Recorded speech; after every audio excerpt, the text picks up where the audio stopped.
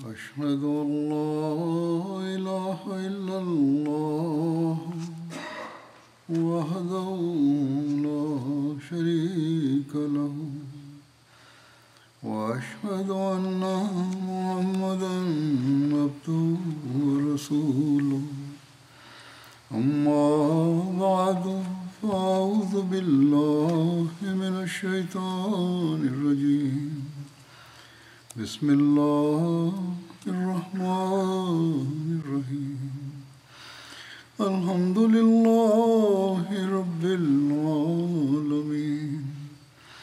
الرحمن الرحيم مالك يوم الدين إياك نعبد وإياك نستعين اهدنا الصراط المستقيم صراط الذين أنعمت عليهم غير المغضوب عليهم ولا الضالين.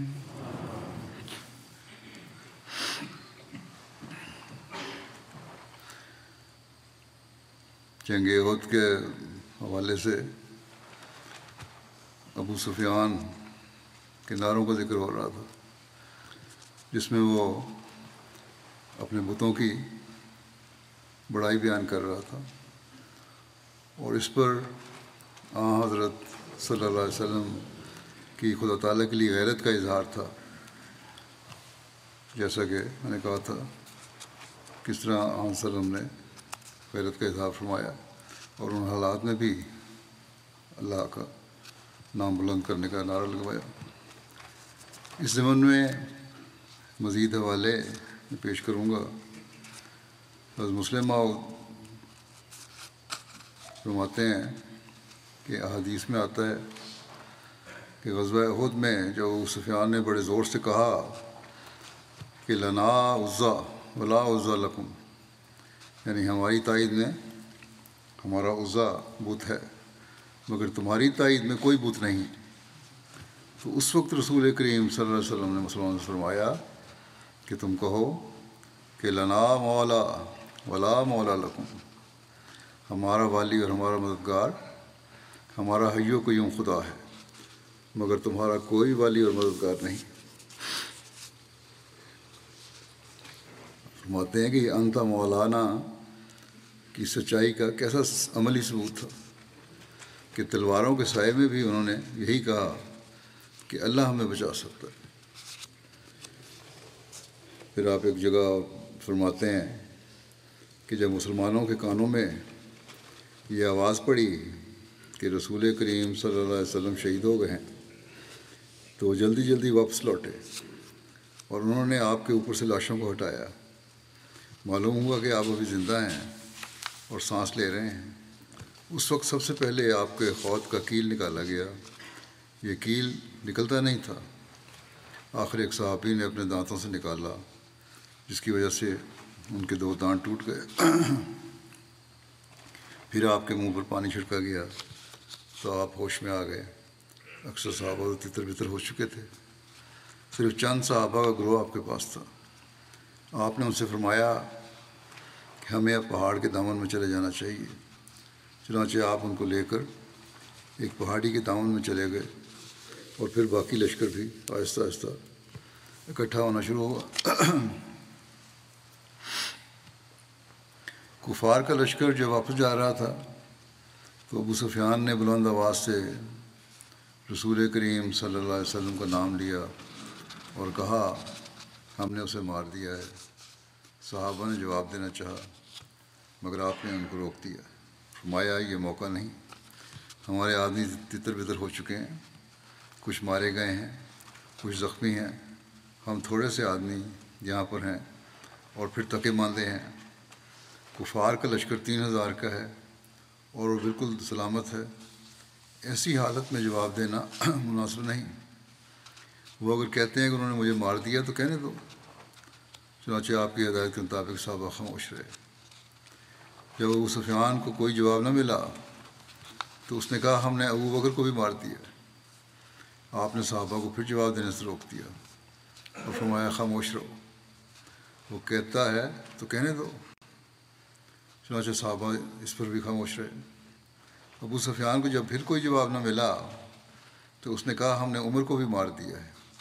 حضرت عمر بڑے تیز طبیعت کے مالک تھے، آپ بولنے لگے، لیکن رسول اللہ صلی اللہ علیہ وسلم نے آپ کو ہی منع کر دی۔ بعد میں آپ نے بتایا، حضرت عمر نے یہ کہا بعد میں کہ میں کہنے لگا تھا کہ تم کہتے ہو کہ ہم نے عمر کو مار دیا ہے، حالانکہ عمر اب بھی تمہارا سر توڑنے کے لیے موجود ہے۔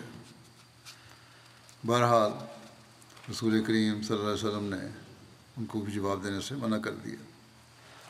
جب ابو سفیان نے دیکھا کہ کوئی جواب نہیں آیا تو اس نے نعرہ مارا اولو حبل، اولو حبل، یعنی حبل دیوتا جسے ابو سفیان بڑا سمجھتا تھا، اس کی شان بلند ہو، حبل کی شان بلند ہو، یعنی آخری ہمارے حبل نے محمد صلی اللہ علیہ وسلم اور اس کے ساتھیوں کو مار ہی دیا۔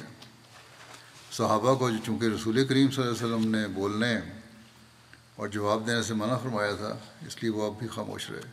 اور خدا کا وہ رسول جس نے اپنی موت کی خبر سن کر کہا تھا خاموش رہو، جواب مت دو، حضرت ابوبکر کی موت کی خبر سن کر کہا تھا خاموش رہو اور جواب مت دو، حضرت عمر کی موت کی خبر سن کر کہا تھا کہ خاموش رہو، جواب مت دو، اور جو بار بار کہتا تھا کہ اس وقت ہمارا لشکر پراگندہ ہے اور خطرہ ہے کہ دشمن پھر حملہ نہ کر دے، اس لیے خاموشی کے ساتھ اس کی باتیں سنتے چلے جاؤ۔ اس مقدس انسان کے کانوں میں جب آواز پڑی اولو حبل، اولو حبل، حبل کی شان بلند ہو، حبل کی شان بلند ہو، تو اس کے جذبہ توحید نے جوش مارا، کیونکہ اب محمد رسول اللہ صلی اللہ علیہ وسلم کا سوال نہیں تھا، اب ابوبکر و عمر کا سوال نہیں تھا، اب اللہ تعالیٰ کی عزت کا سوال تھا۔ آپ نے بڑے جوش سے فرمایا تم کیوں جواب نہیں دیتے؟ صحابہ نے عرض کیا یا رسول اللہ ہم کیا جواب دیں؟ آپ نے فرمایا کہو اللہ عز و جل، اللہ عز و جل۔ حبل کیا چیز ہے؟ خدا تعالیٰ کی شان بلند ہے، خدا تعالیٰ کی شان بلند ہے۔ یہ کتنا شاندار مظاہرہ آپ کے جذبہ توحید کا ہے۔ آپ نے 3 دفعہ صحابہ کو جواب دینے سے روکا، جس سے معلوم ہوتا ہے کہ آپ کو خطرے کی اہمیت کا پورا احساس تھا۔ آپ جانتے تھے کہ اسلامی لشکر تتر بتر ہو گیا ہے اور بہت کم لوگ آپ کے ساتھ ہیں، اکثر صحابہ زخمی ہو گئے ہیں اور باقی تھکے ہوئے ہیں۔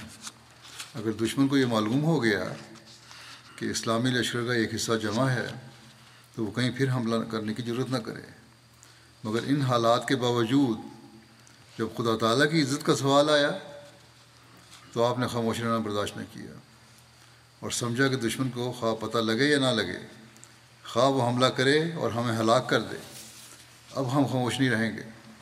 چنانچہ آپ نے صحابہ سے فرمایا تم خاموش کیوں ہو، جواب کیوں نہیں دیتے کہ اللہ عز و جل، اللہ عز و جل۔ یہ اس طرح بیان آپ نے سورۃ کوثر کی تفسیر میں بیان فرمایا ہے۔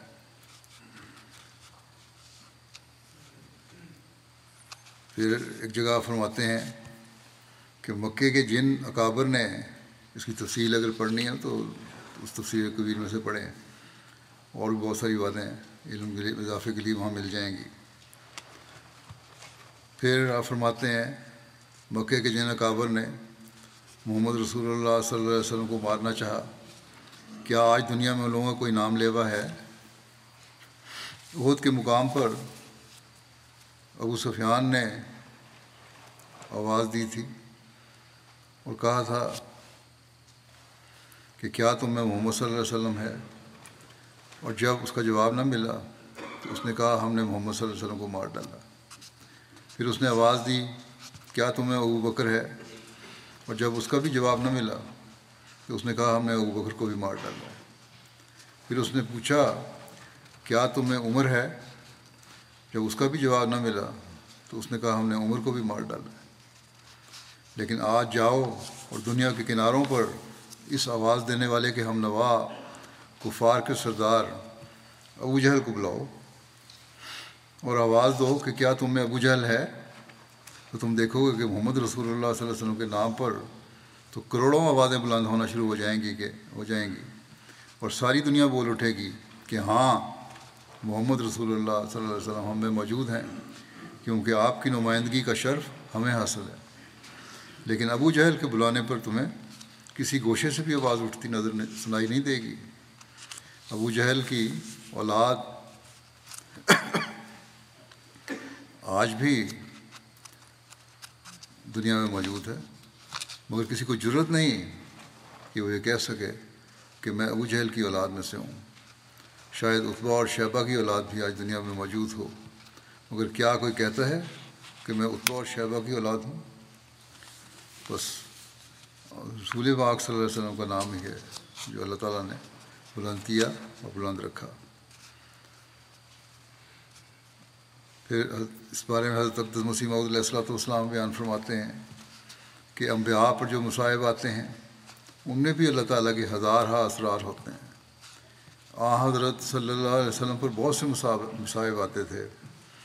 جنگ احد میں ایک روایت ہے کہ آپ کو 70 تلواروں کے زخم لگے تھے، اور مسلمانوں کی ظاہری حالت خراب دیکھ کر کفار کو بڑی خوشی ہوئی۔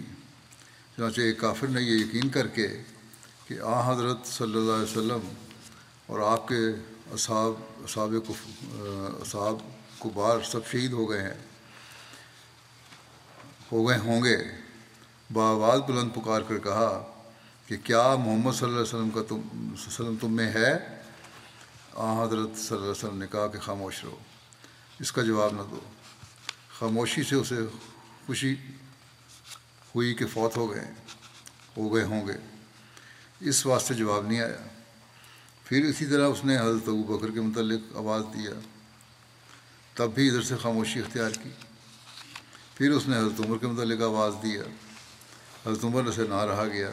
انہوں نے کہا کم وقت کیا بکتا ہے، سب زندہ ہیں۔ ایسی تلخیوں کا دیکھنا بھی ضروری ہوتا ہے، مگر ان کا نتیجہ یہ ہوتا ہے کہ رسول کریم صلی اللہ علیہ وسلم نے فرمایا کہ اب اس کے بعد کفار ہم پر چڑھائی نہ کریں گے۔ یہ غالباً غزوہ خندق آپ نے فرمایا تھا، غزوہ خندق کے بعد، احد کے بعد سے غزوہ خندق ہوئی، تو یہ ملفوظات کا کیونکہ حوالہ ہے، ہو سکتا ہے لکھنے والے سے رہ گیا ہو کہ غزوہ خندق کے بعد آپ نے فرمایا تھا کہ اب اس کے بعد کفار ہم پر چڑھائی نہ کریں گے، بلکہ ہم کفار پر چڑھائی کریں گے۔ مکہ سے نکلنے کے وقت حضرت صلی اللہ علیہ وسلم پر کیسی تلخی کا وقت تھا، لیکن اب اللہ تعالیٰ نے حالات بدل دیے۔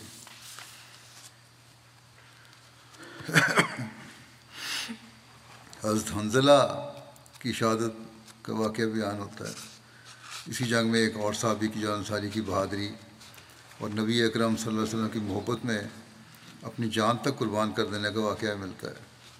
یہ وہ صحابی تھے کہ ان کی بیوی بتاتی ہیں کہ میرے شوہر کو جب پتہ چلا کہ نبی اکرم صلی اللہ علیہ وسلم جنگ کے لیے روانہ ہو گئے ہیں تو میرے شوہر پر غسل جنابت فرض تھا، لیکن نبی اکرم صلی اللہ علیہ وسلم کے جانے کی خبر سن کر اتنی جلدی اور بےتابی سے گھر سے نکلے ہیں کہ غسل کرنا بھی ضروری نہیں سمجھا اور تلوار لے کر میدان جنگ کی طرف چل پڑے۔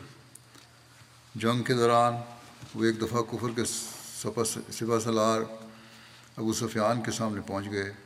ابو سفیان گھوڑے پر تھا۔ حضرت حنظلہ نے اس کے گھوڑے پر وار کر کے اسے زخمی کر دیا، جس کے نتیجے میں گھوڑے نے ابو سفیان کو نیچے گرا دیا۔ ابو سفیان نیچے گرتے ہی چلانے لگا۔ ادھر حضرت حنظلہ نے فوراً تلوار بلند کر کے ابو سفیان کو ذبح کرنے کا ارادہ کیا، مگر اسی وقت شداد بن اوس کی ان پر نظر پڑی۔ ایک قول کے مطابق یہ ہے کہ صحیح نام شداد بن اسود ہے۔ بہرحال حضرت شداد نے حضرت حنظلہ کو ابو سفیان پر تلوار بلند کرتے دیکھا تو اس نے جلدی سے حضرت حنظلہ پر تلوار کا وار کر کے انہیں شہید کر دیا۔ حضرت صلی اللہ علیہ وسلم نے حضرت حنظلہ کے قتل پر فرمایا کہ تمہارے ساتھی یعنی حنظلہ کو فرشتے غسل دے رہے ہیں۔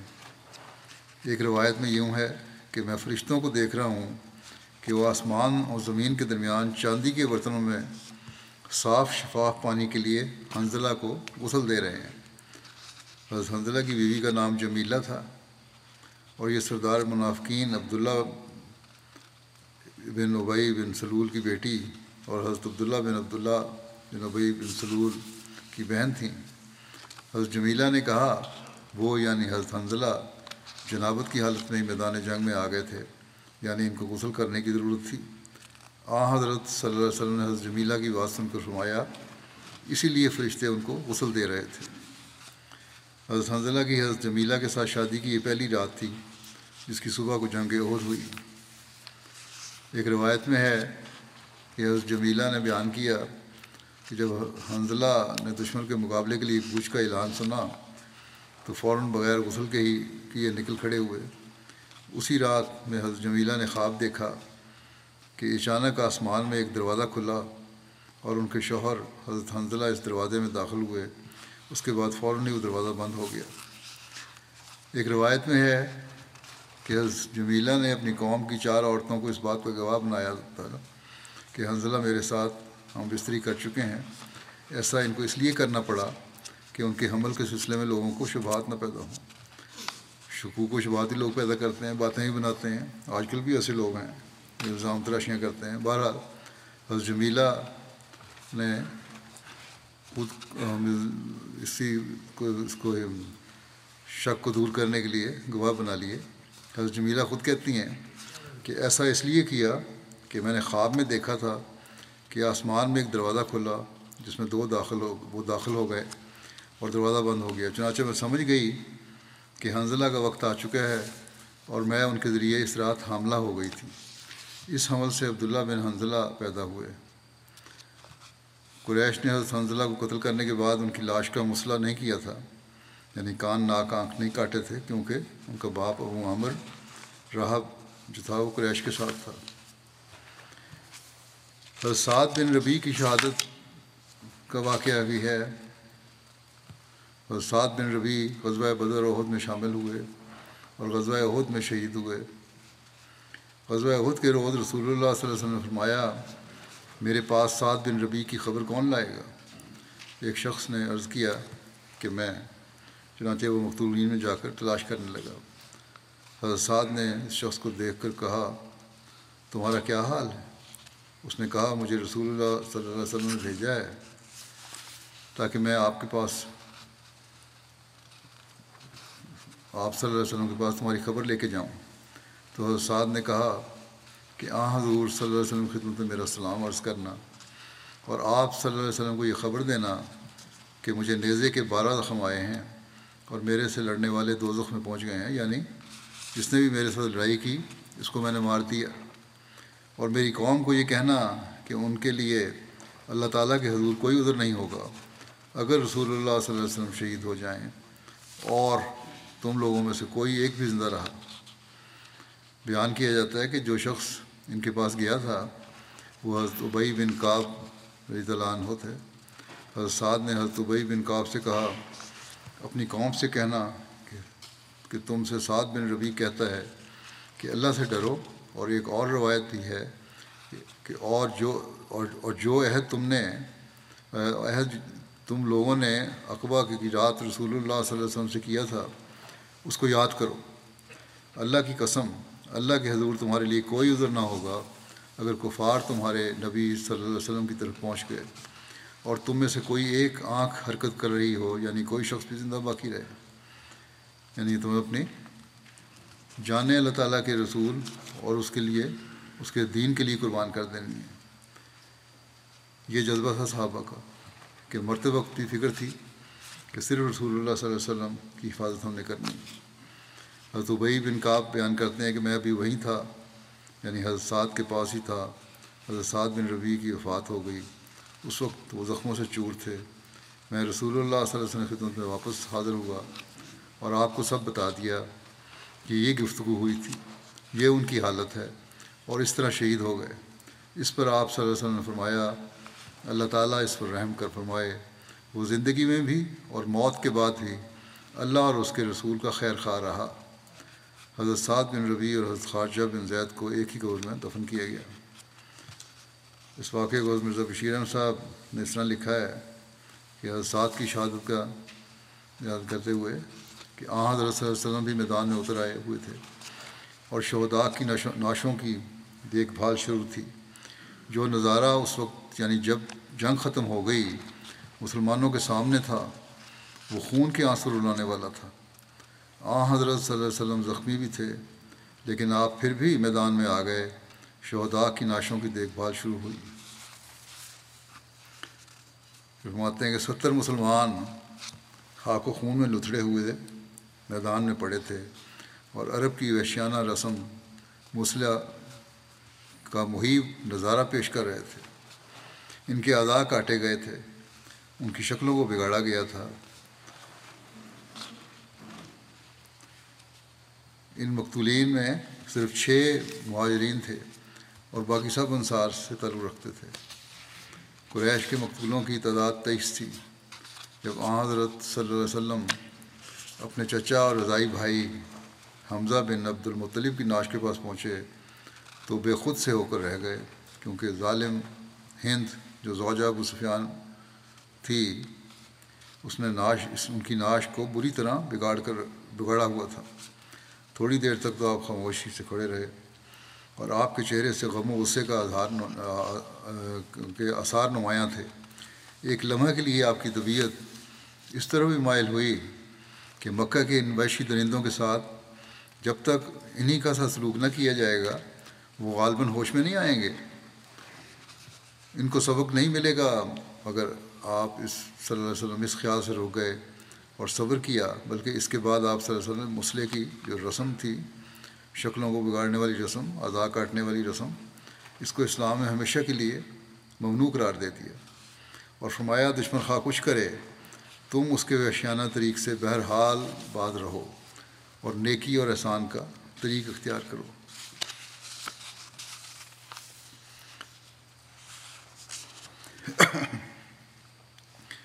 پھر آپ لکھتے ہیں کہ قریش نے دوسرے صحابہ کی نعشوں کے ساتھ بھی یہی سلوک کیا تھا۔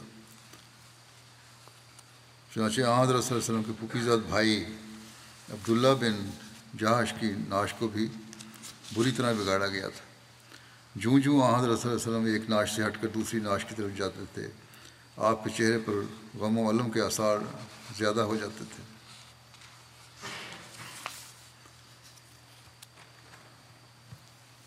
حضرت مسلم موعود نے ان شہداء اور ان قربانیوں کو ذکر کرتے ہوئے سعد بن ربیع انصاری رئیس انصار کے بارے میں ان کی حضرت صلی اللہ علیہ وسلم سے عشق و محبت کا ذکر کرتے ہوئے یوں بیان فرمایا ہے کہ جنگ احد کا ایک واقعہ ہے۔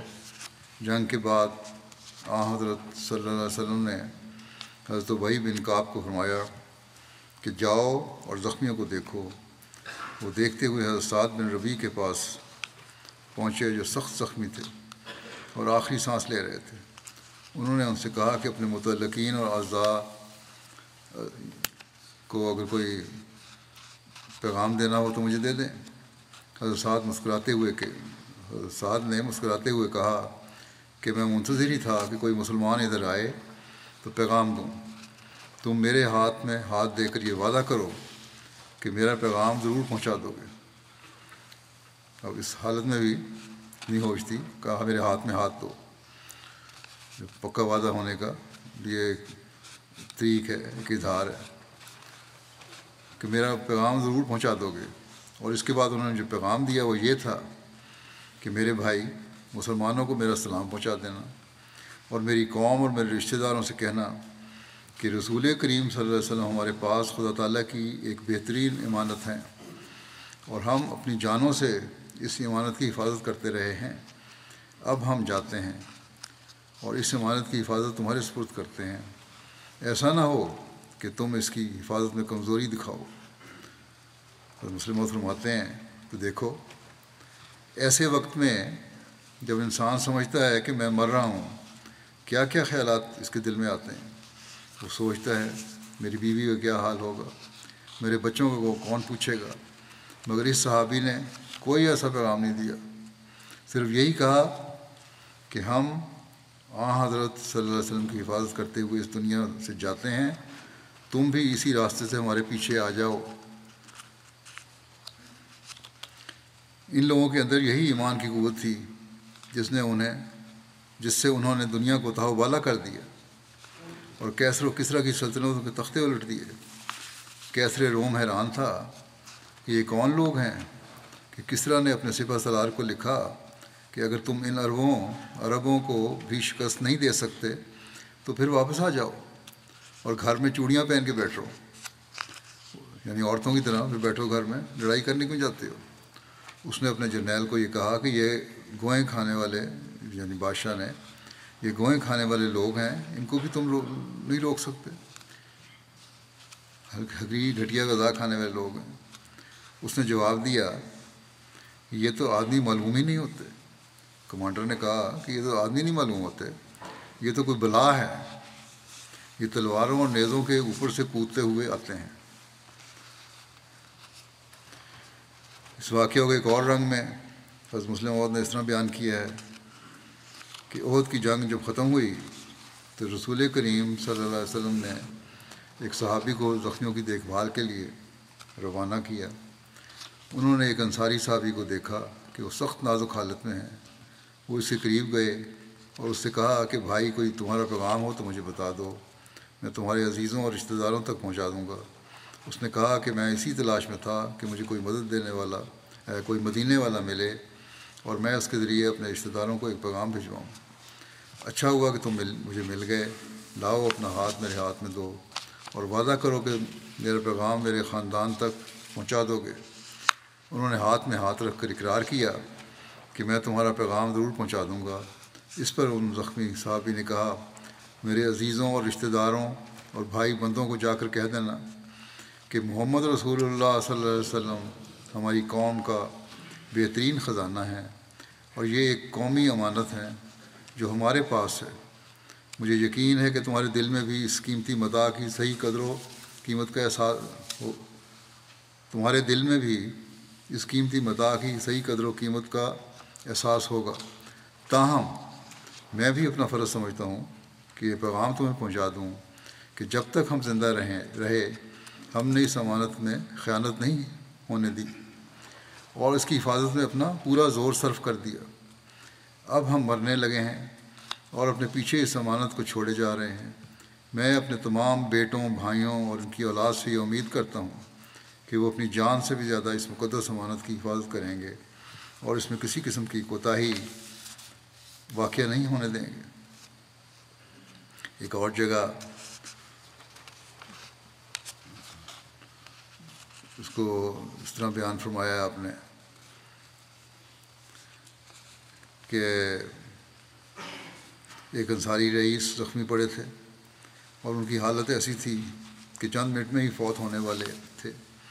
ایک صحابی دیکھتے دیکھتے ان کے پاس پہنچے اور بیٹھ گئے، حال دریافت کیا اور کہا کوئی پیغام اپنے بیوی بچوں اور رشتہ داروں کو دینا ہو تو دے دیں۔ انہوں نے کہا کہ ہاں میں اسی انتظار میں تھا کہ کوئی مسلمان ملے تو اس کے ہاتھ پیغام بھیجوں۔ ہر شخص جانتا ہے، آپ فرماتے ہیں کہ ہر شخص جانتا ہے کہ موت کا وقت گھر میں بھی کیسا سخت ہوتا ہے۔ انسان مر رہا ہو چاہے گھر میں بھی ہو، بڑا سخت وقت ہوتا ہے۔ مرنے والے کی یہی خواہش ہوتی ہے کہ چند منٹ بھی اور مل جائیں تو بیوی بچوں اور بہن بھائیوں سے کوئی اور بات کر لوں، ان کے لیے کوئی وصیت کر جاؤں۔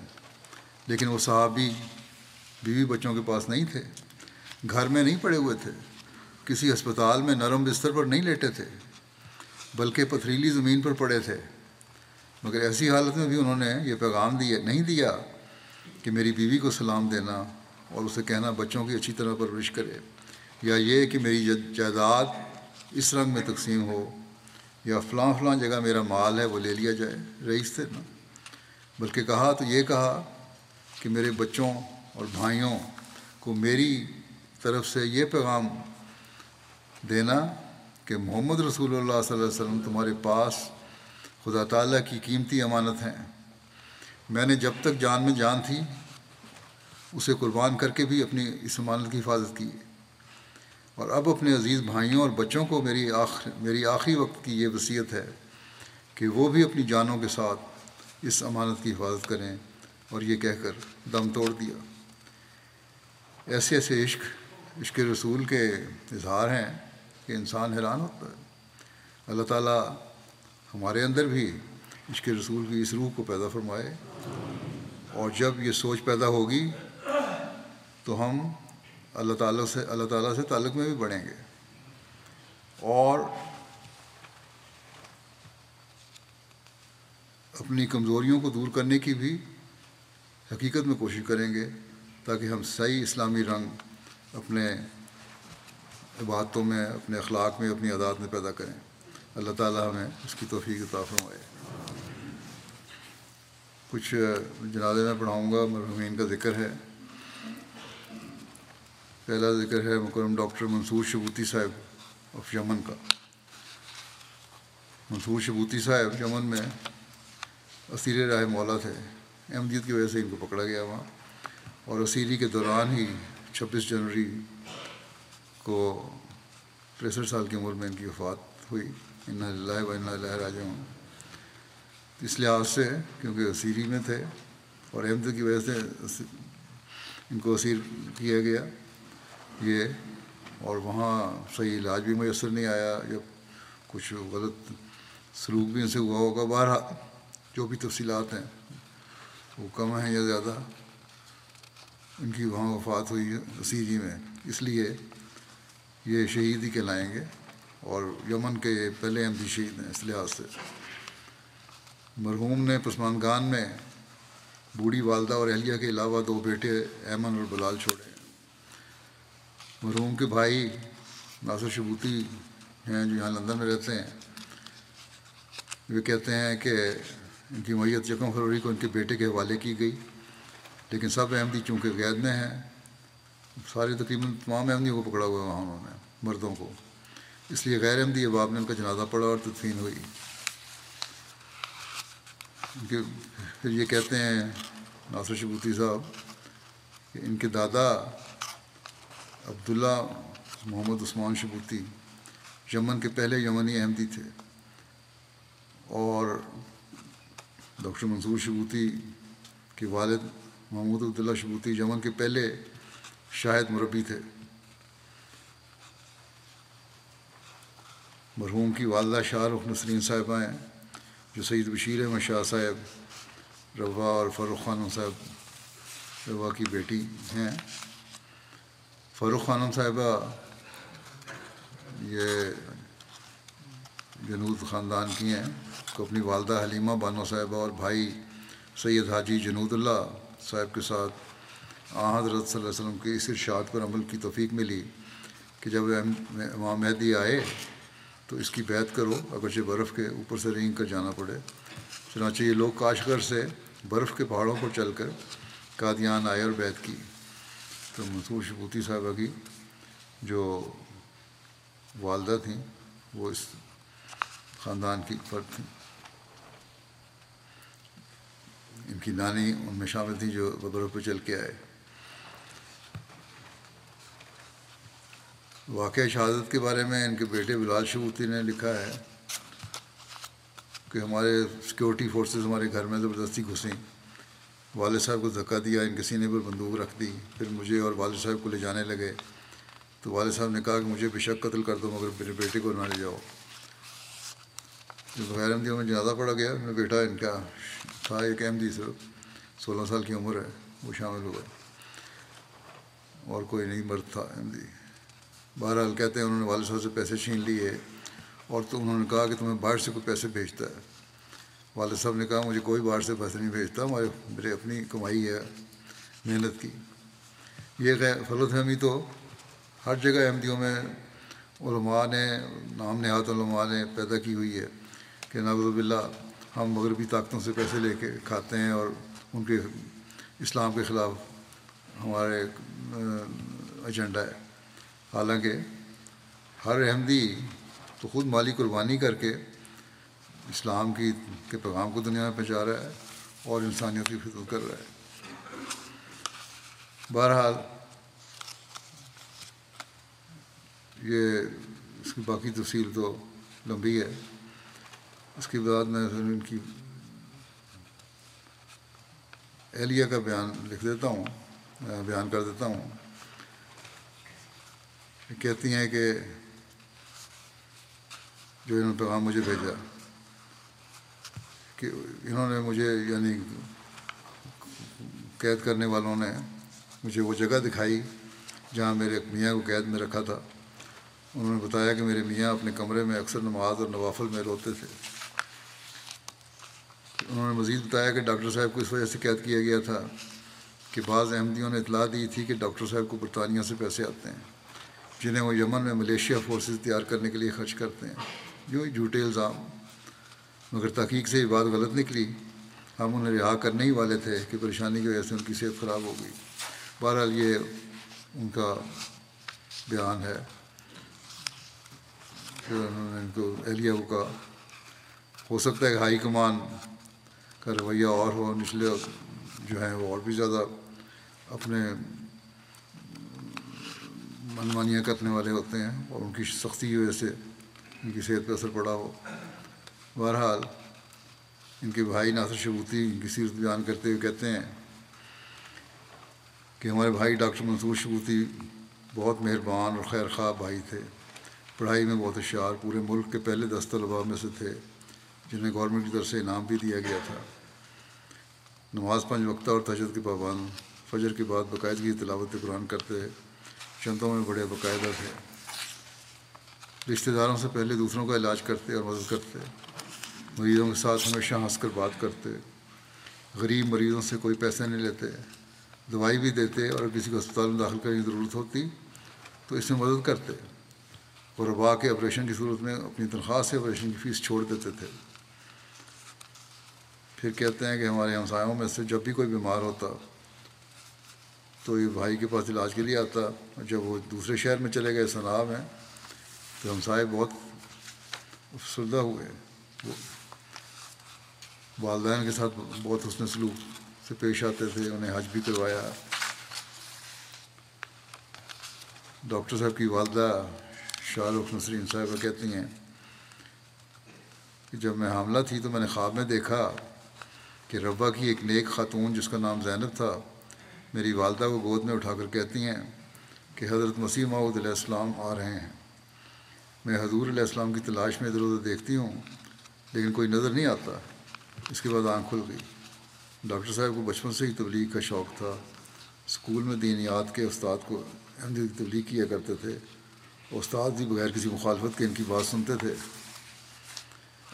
ان کے بیٹے ایمن شبوتی جرمنی میں ایک، وہ کہتے ہیں والد مرحوم نے کبھی بھی مجھے نہ ڈانٹا نہ مارا. صرف ایک دفعہ ایک مار یاد ہے. میں 13 سال کا تھا اور اس میں نے باجماعت نماز پڑھنے سے انکار کر دیا تھا. اس پہ ذرا سی مجھے ڈانٹ مار پڑی تھی، باقی کبھی نہیں. کہتے ہیں کہ والد صاحب ہمیشہ مجھے مشکلات میں دعا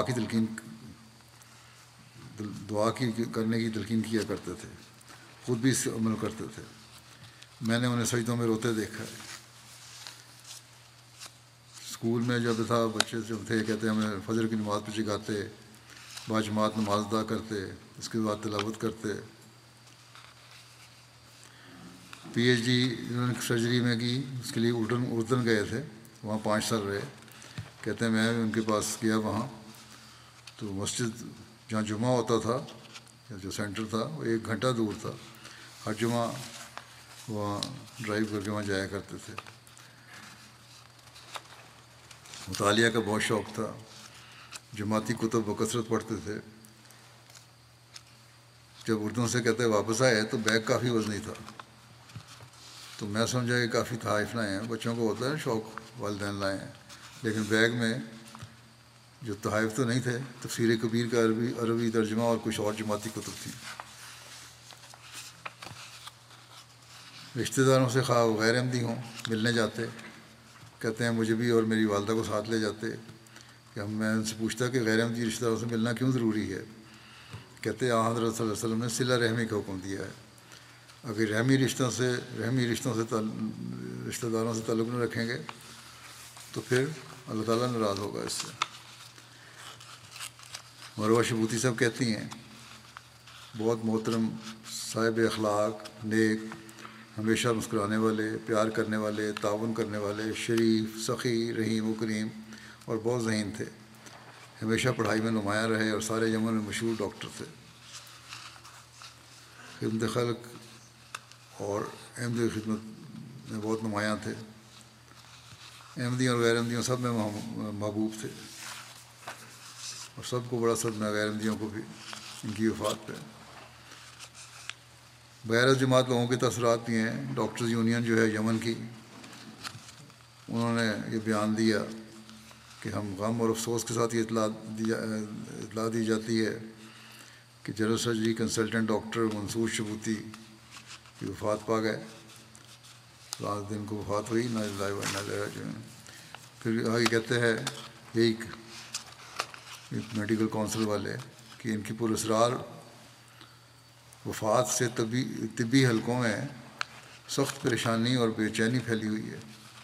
اب تک ملنے والی معلومات کے مطابق گرفتاری سے قبل ڈاکٹر منصور کی صحت بہت اچھی تھی، نہ ان کی گرفتاری کا سبب بتایا گیا اور نہ ہی 2 ہفتوں تک یہ معلوم ہو سکا کہ انہیں کہاں لے جایا گیا ہے۔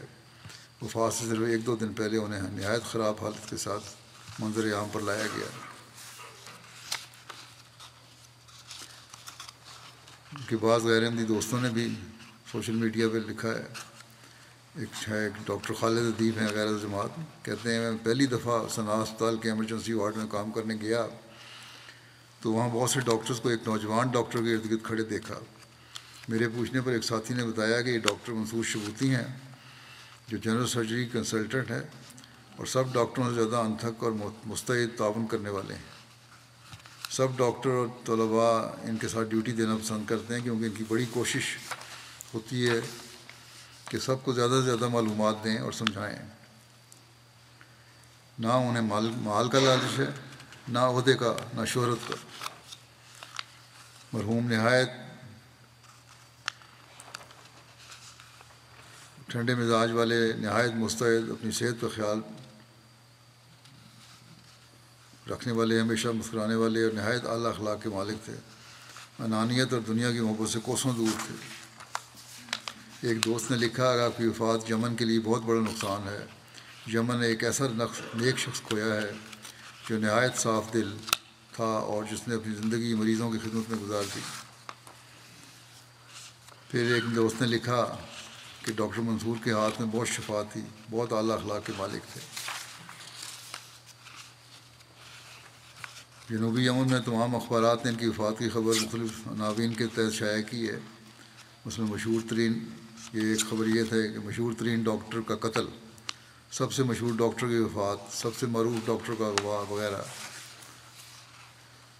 تو اللہ تعالیٰ اس کے ذریعے سے بہرحال کسی نے یہ بھی لکھا مجھے کہ ان کے ذریعے سے اب یمن میں احمدیت کا نام کافی پھیلا ہے، تبلیغ بھی کا ذریعہ بھی شاید بن جائے۔ اللہ تعالیٰ کرے، اللہ تعالیٰ مرحوم سے مغفرت و رحم کا سلوک فرمائے، درجات بلند فرمائے، ان کے لواحقین کو صبر اور حوصلہ عطا فرمائے اور حالات بہتر ہوں۔ باقی جو سیران ہیں وہاں اس وقت جو بھی تھوڑی سی جماعت ہے وہاں چھوٹی سی، ان سیران کی رہائی کی بھی اللہ تعالیٰ مردوں کے جلد سامان پیدا فرمائے۔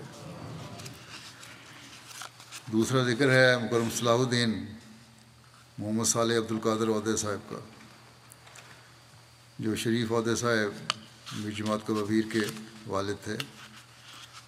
31 جنوری کو دل کی تکلیف ہوئی، ہسپتال میں آپریشن کے دوران ہی تقریباً 85 سال کی عمر میں وفات پا گئے۔ انا للہ و انا الیہ راجعون۔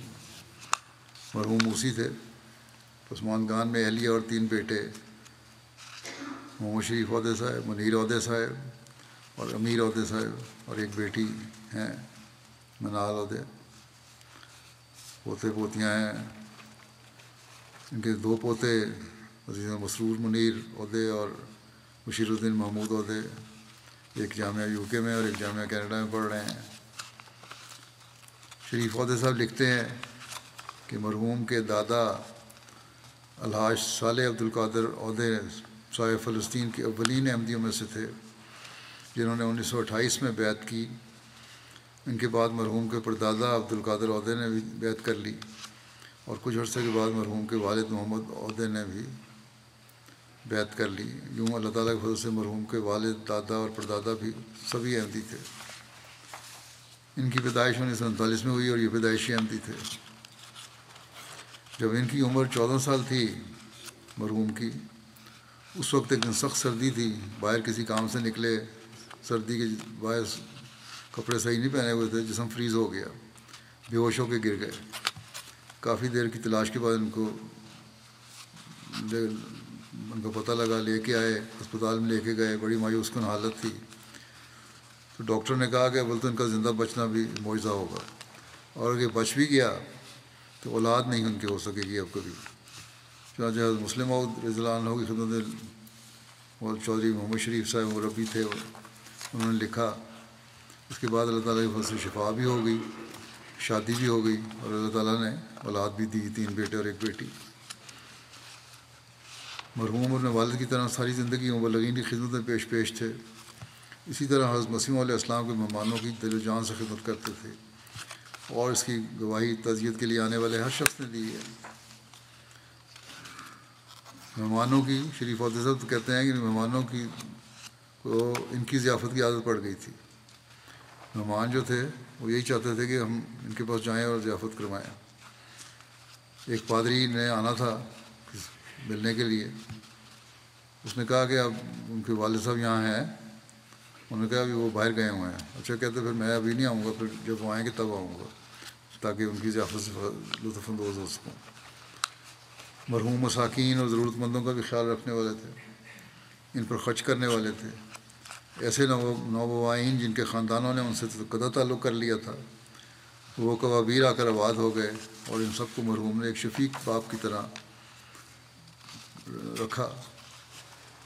ان کی وفات پہ ایک عورت نے کہا کہ میرا خامد اپنا اکثر وقت مرحوم کے ساتھ گزارتا تھا، اور اب وہ کہتا ہے کہ سمجھ نہیں آتی کس کے پاس جاؤں۔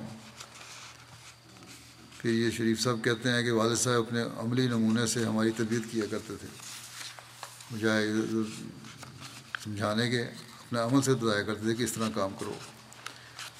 والد صاحب کو مطالعہ کا بہت شوق تھا، جماعتی لٹریچر میں سے کوئی نہ کوئی کتاب ان کے زیر مطالعہ رہتی تھی، اسی لیے ان کی معلومات بھی بہت وسیع تھیں۔ پھر شریف صاحب کہتے ہیں کہ یہ نہیں کہ بڑھاپے میں ان کو ہماری مدد کی ضرورت پڑی ہو، ان کو کسی مدد کی ضرورت ہماری نہیں پڑی، بلکہ وہ ہماری مدد کیا کرتے تھے، اور اس بات پہ وہ خوش تھے کہ ان کے بچے جماعت کی خدمت کر رہے ہیں۔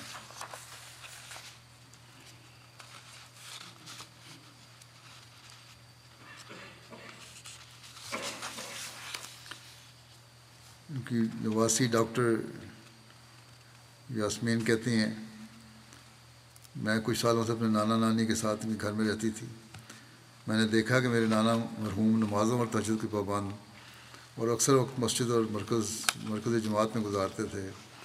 مہمانوں کے لیے کھانا پکانا، ان کی خدمت کرنا، اور مرکز جماعت میں مرمت وغیرہ دیگر کام سے انجام دینا ان کا معمول تھا۔ جماعتی کتب کا مطالعہ ان کا محبوب مشغلہ تھا، حتیٰ کہ وفات والے دن بھی ان کے بستر پر ایک کتاب کھلی ہوئی موجود تھی۔ کہتے ہیں کہ گھر میں کچھ مرمت کا کام کروانا تھا، تو میرے مرحوم نانا نے نانی جان سے کہا کہ ہمیں اس کی ضرورت نہیں ہے، کیونکہ ہم نے تو اب جلد فوت ہو جانا ہے، اس لیے بہتر ہے کہ گھر کی مرمت پر اٹھنے والی رقم ضرورت مندوں میں تقسیم کر دیں۔ ڈاکٹروں نے دل کے آپریشن کے وقت دیکھا کہ نہ صرف ان کا دل بہت کمزور ہے، بلکہ ان کی شریانیں بھی تقریباً بند ہیں، اور حیران تھے کہ یہ اس وقت تک چلتے پھرتے کیسے رہے۔ بہرحال یہ ان کی دعا تھی کہ وہ چلتے پھرتے ہی ان کی موت آ جائے، اور ایسا ہی ہوا، آخری دن تک چلتے پھرتے رہے، کسی کی محتاج نہیں ہوئے۔ شریف عہدے صاحب کہتے ہیں کہ والد صاحب دوسروں پر دل کھول کر خرچ کرنے والے تھے۔ ایک روز ایک بڑی عمر کے رشتہ دار نے مدد کا کہا، تو والد صاحب نے اس وقت جو کچھ جیب میں تھا سب نکال کر ان کو دے دیا۔ مولانا فضل اللہ بشیر صاحب جو مرحوم کوابیر میں مربی تھے، مبلغ تھے، ایک بار انہوں نے مرحوم سے کوابیر کی مسجد مسجد کے لیے چندہ مانگا۔ مرحوم کے پاس اس وقت کہیں سے بہت بڑی رقم آئی تھی، انہوں نے وہ ساری رقم مسجد کے لیے دے دی۔ ان کا آپریشن ہوا، ایک خاتون نے کہا کہ ان کا ہرنیا کا آپریشن ہوا، تو انہوں نے حال پوچھا، تو میں نے کہا دردیں بہت ہیں، تو میں نے کہا آپ یہاں کام کر رہے ہیں، آج بھی آپ نے کام کیا؟ کہتے ہیں ہاں تھوڑا سا کام کیا ہے، کچھ چیزیں اٹھا کے ادھر ادھر رکھی ہیں، اور ایک دروازہ ٹوٹا ہوا تھا وہ مرمت کی ہے۔ تو انہوں نے کہا کہ آپ آپریشن ہوا ہے، اتنے بھاری کام نہ کیا کریں. انہوں نے کہا اس کے بغیر میں رہ نہیں سکتا کہ جماعت کی خدمت بھی میرا کام ہے. سیف الدین ابو اسد فلسطین کے لکھتے ہیں، ہم نے مکرم صلاح الدین صاحب اور عودی صاحب میں سوائے خیر اور بھلائی کے کچھ نہیں دیکھا. اپنے کوابیر میں قیام کے دوران انہیں جماعت کا بہت ہی مخلص فرد پایا، بہت محبت کرنے والے اور ہر کسی کی مدد کرنے والے تھے. امیر جماعت کے والد ہونے کے باوجود مہمان نوازی کی خدمت انجام دیتے تھے.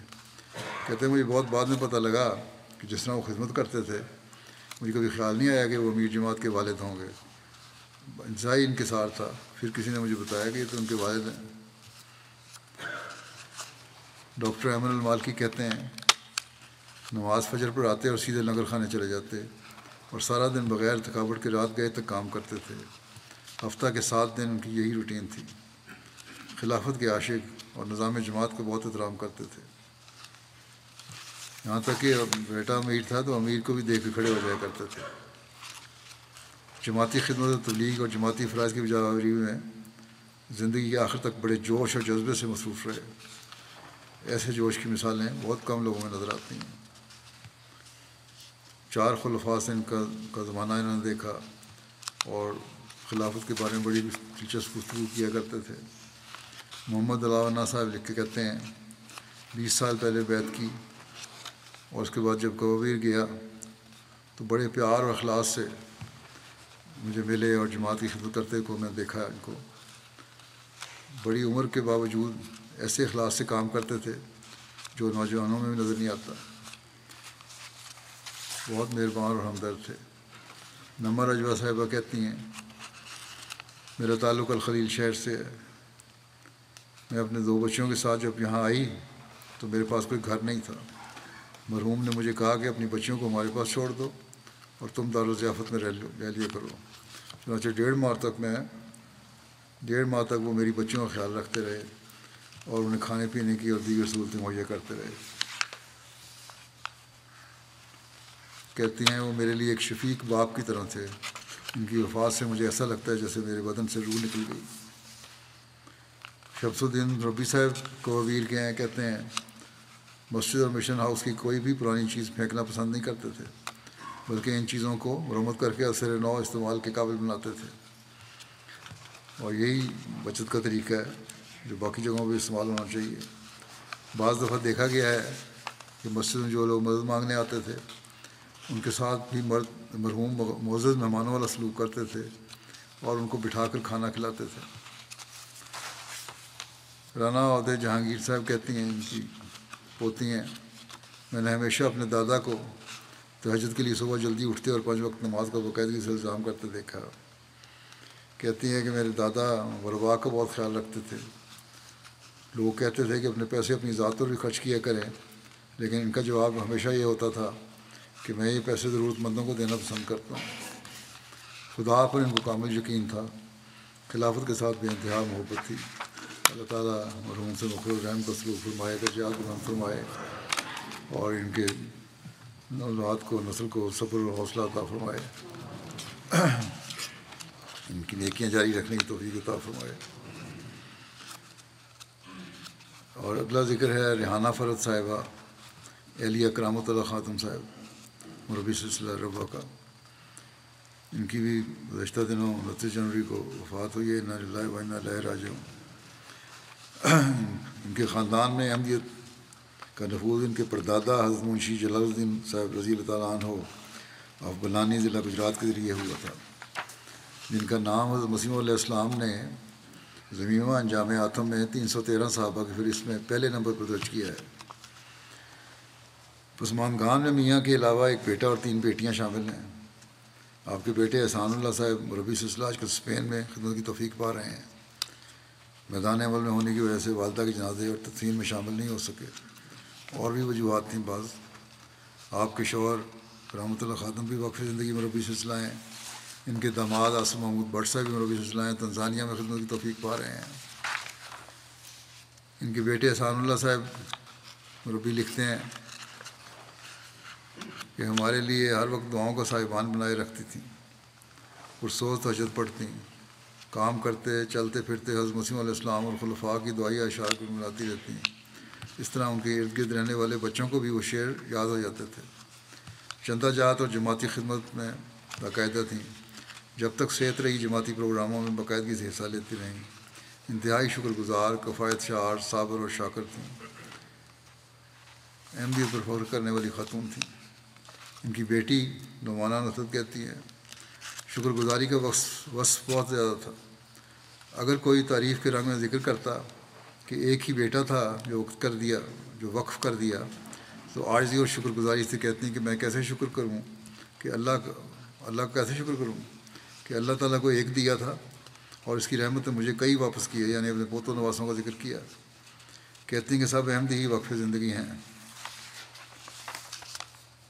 روا میں پیدا ہوئیں اور روا کی ترقی پر بہت خوش ہوتی ہیں. باہمت اور سلیقہ شعار لجنہ کے طور پر جانی جاتی تھیں. کفایت شاعری کے ساتھ باسلیقہ زندگی گزاری اور اس طرح شکر گزاری کرتے ہیں کہ گویا سب سے زیادہ سہولتیں اور سکون انہیں ہی حاصل ہے.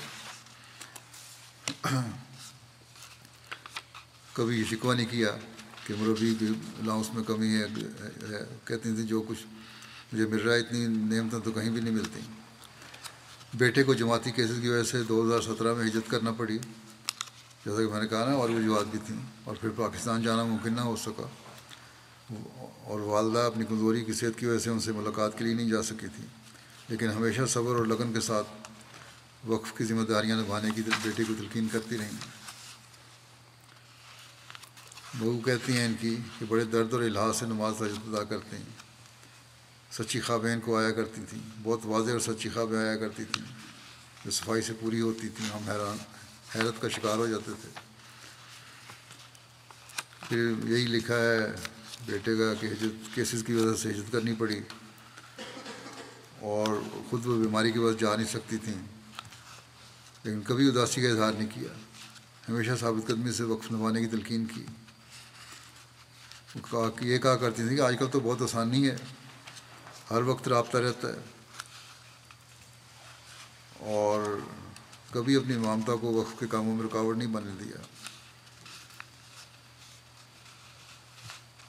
کسی نے ان کو کہا کہ اب لمبا عرصہ ہو گیا ہے تو وہاں جا کے ملنے کے لیے تکلیف وقت کو لکھیں تو آپ کو انتظام ہو جائے. انہوں نے کہا میں نے وقف کیا ہو بیٹا اور میں اس قسم کے مطالبات نہیں کر سکتی.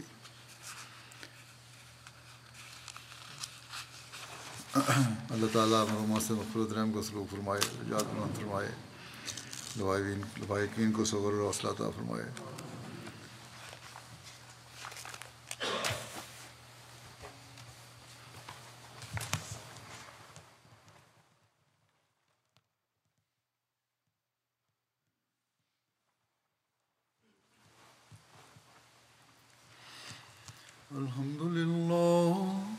الحمد لله نحمده ونستعينه ونستغفره ونؤمن به ونتوكل عليه ونعوذ بالله من شرور أنفسنا ومن سيئات أعمالنا.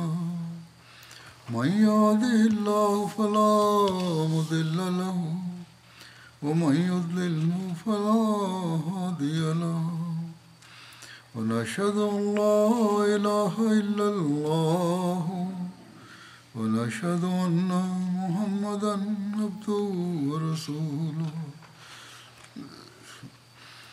عباد الله رحمكم الله، إن الله يأمر بالعدل والإحسان وإيتاء ذي القربى وينهى عن الفحشاء والمنكر والبغي يعظكم لعلكم تذكرون.